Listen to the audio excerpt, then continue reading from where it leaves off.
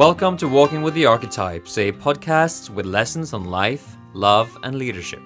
For more than a decade now, I've obsessively studied the King, Warrior, Magician, Lover archetypes, what I now call the masculine operating system.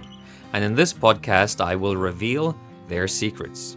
So come now as we translate esoteric teachings into practical keys for how to rise in life. My name is Eivind Figenschou-Schellum, founder of Men's Initiation Reclaim You in a Throne, and it's time now to head outside and walk with the archetypes.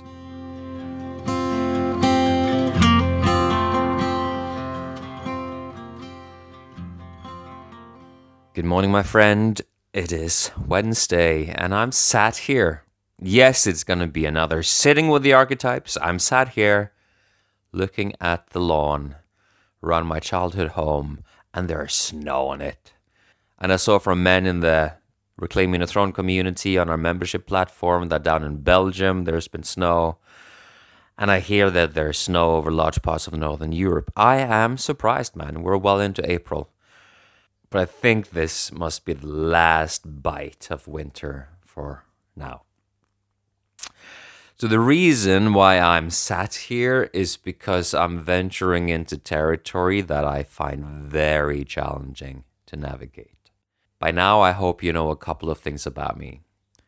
First of all, I don't throw things out without having adequately researched and vetted the information as being robust, completely free of deception and distortions of the truth and excessive conspiratorial thinking and so on. And throughout the last year or so, I have been reluctant to put myself fully out into the world because I literally haven't known what's been going on.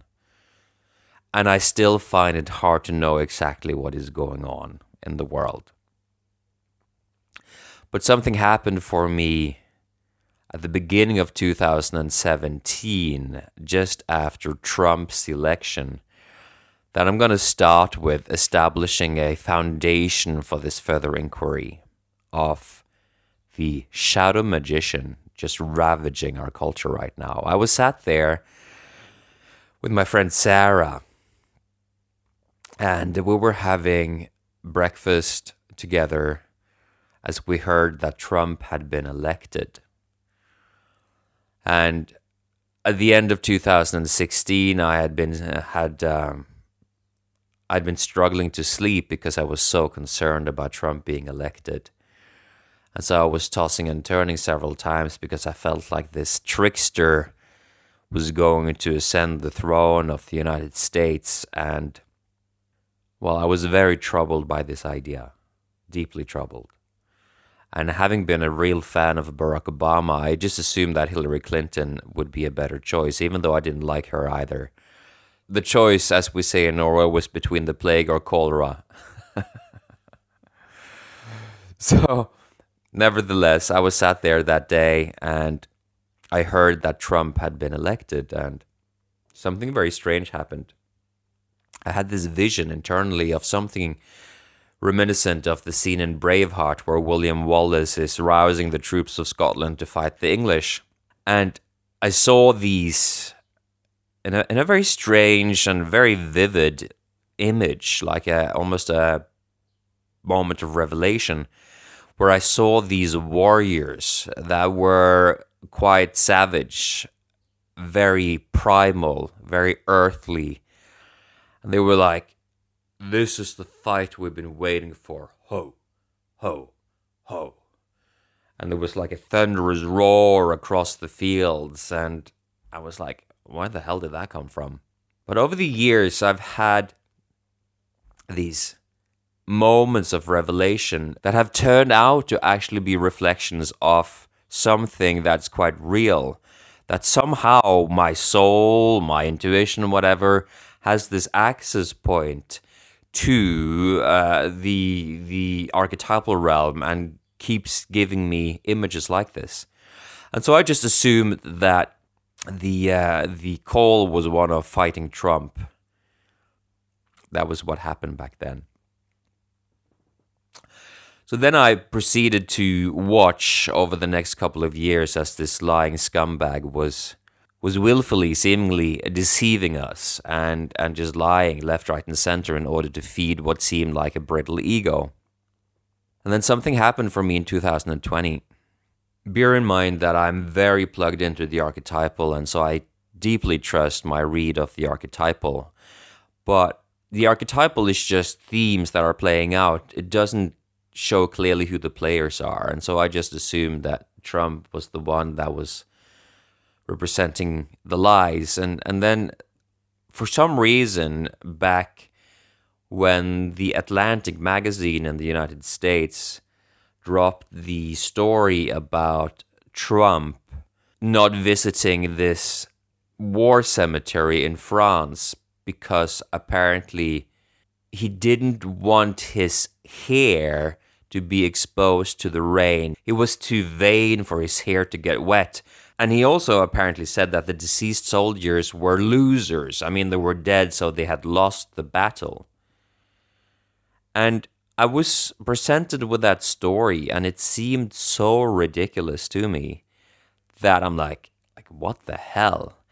And over a period of time, I'd already started to be a bit suspicious. Like, what is going on here? These stories seem more ridiculous than the previous one, like every time. And then I discovered that John Bolton, who was there at the time and who is very, very, very much not a friend of Trump, he was Trump's third national security advisor and wrote a book about how much of a risk Trump was to the nation, as far as I remember. But he went out publicly saying that didn't happen. I was there. It didn't happen. And yet I kept seeing how the media pumped that story out there. And I realized they're lying. Why? Why are they so explicitly lying? And then over the next couple of months, as I went into one story after the other, I realized that they were lying constantly. Maybe more often than not. And I also came to realize that a lot of the time when Trump said it was fake news, it was. That was troubling to me, man. That was really troubling to me because it was really starting to fuck with some of the preconceived ideas I'd had. And yeah, I had started to be suspicious for like a year already. But when something is more at the level of identity, of being so strongly attached to the Democrats being the good guys, it becomes hard to own up to the fact that the media that supports the Democrats are actually lying. And then I also watched the nonsense that was happening around Q. Q seemingly being a high priest of an occult emergence among Trump supporters. The occult being that which is hidden. The word occult comes from Latin occultist, which means what is hidden or what is secret. And basically, when there's a feeling of something being hidden to us, we are prone to turning towards the occult, which is why I believe Q became so popular, because it's very clear that the media is lying to us, like in a very, very pernicious way. And so for whatever reason they're doing that, it's probably all about power. Q comes into the picture and starts playing with the fact that something is being kept hidden. And so there's seems to be a mutual feeding on each other. You know, the people that believe CNN and Washington Post and The Atlantic and so on and so forth, that don't realize that they're being lied to, they look to Q and see madness, crazy people. And then the people that follow Q, that is feeding on the fact that the media is lying, which is factual, and Q picks that up and turns it into an occult emergence among Trump supporters.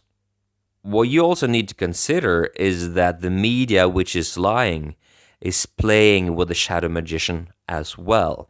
When you have media that has essentially become a propaganda ministry. Now, based on my archetypal studies, I know that the shadow magician always serves the shadow king. And if the media is lying as a shadow magician, then who are they serving? Who is the shadow king? The shadow archetype is a psychological reality that people can serve regardless of whether there's an actual person that is their leader that is holding down the shadow king personally. At this point, I look at a political right that has been taken over in large part by a kind of occult emergence, which gives people a sense of belonging, a sense of being initiated into something that is very secret. It becomes an identity thing of being special. And on the left, you have the normies that just think Biden is a good person and think that the media is telling the truth and are not questioning that. And to wrap it up with the left, there's an occult emergence on the left as well, and it's called wokeism. And wokeism is the movement that makes the Department of Education in California suggest that kids in California should start to worship Tezcatlipoca because of religious diversity and inclusion of indigenous cultures and so on and so forth. And for some reason, that's not cultural appropriation, but when other people do it, it is. And I don't even know the rules. But it's like cancel culture is an occult phenomenon. It's like a death cult where you have to destroy and annihilate everyone who's not part of the cult. And the rules for being part of the cult are becoming more and more rigid, so that now if you take just one wrong step, you will be sacrificed to the cancel god, which is the god that the woke culture worships.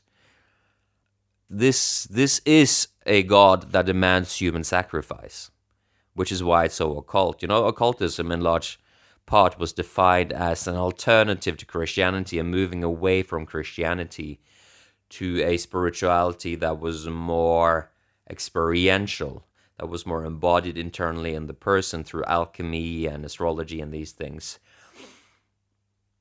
And we see now in the cancel god that is a manifestation of this idea that we need to move away from the Christian god because, of course, he's the patriarch and so he's evil.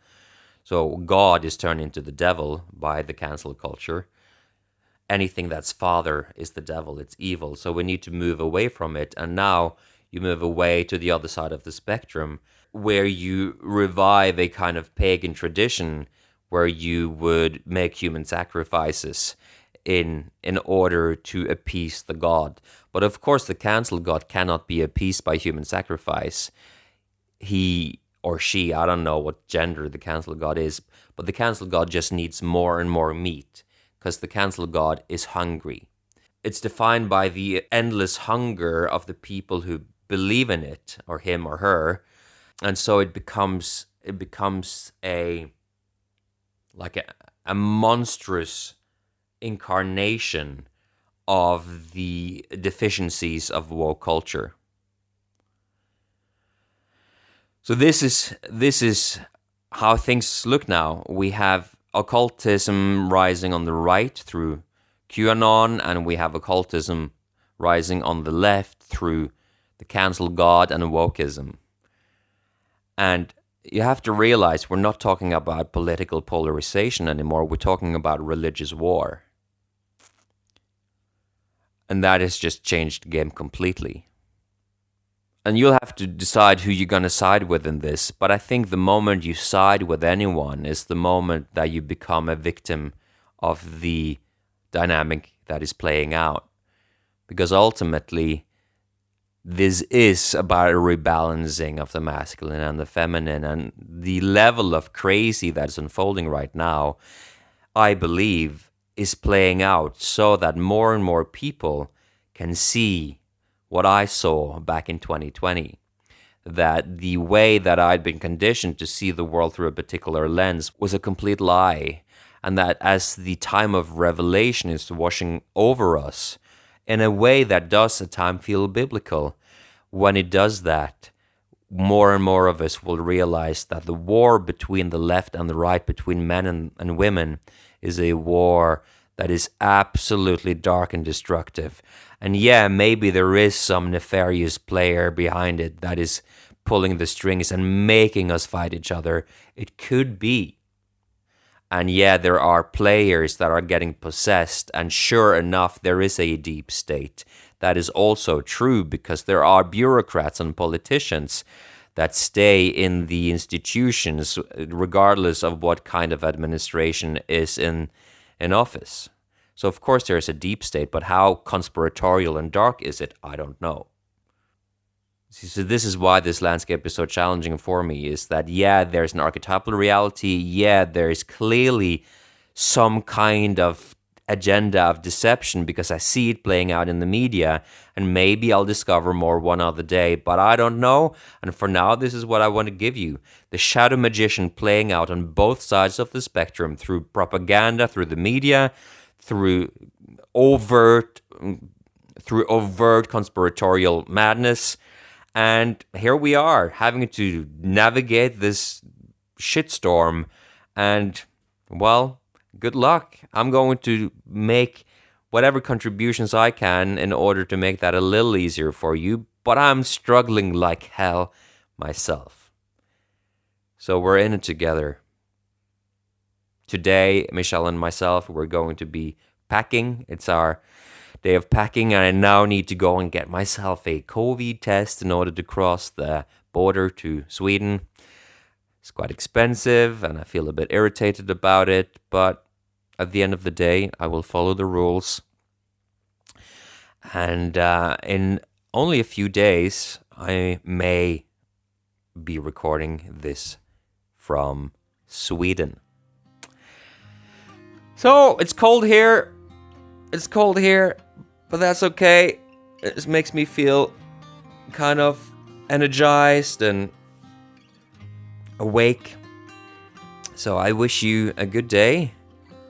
And if you're struggling with the material I'm delivering, then I assure you I'm struggling with delivering it. This is identity level shit. And if you think that the media is telling you the truth at this point, your identity may be rebelling against me. And that's fine. That's fine. Rebel as much as you want, and then go do your research, and then come back, and then realize I'm telling you the truth. All right. Have a great day. Bye. Thank you for joining me on today's Walking with the Archetypes. It's been a real pleasure to spend this time with you. And don't forget, you're invited to come walk with me every weekday, Monday through Friday. To go deeper with this masculine operating system, head over to masculineos.com for a comprehensive, free guide.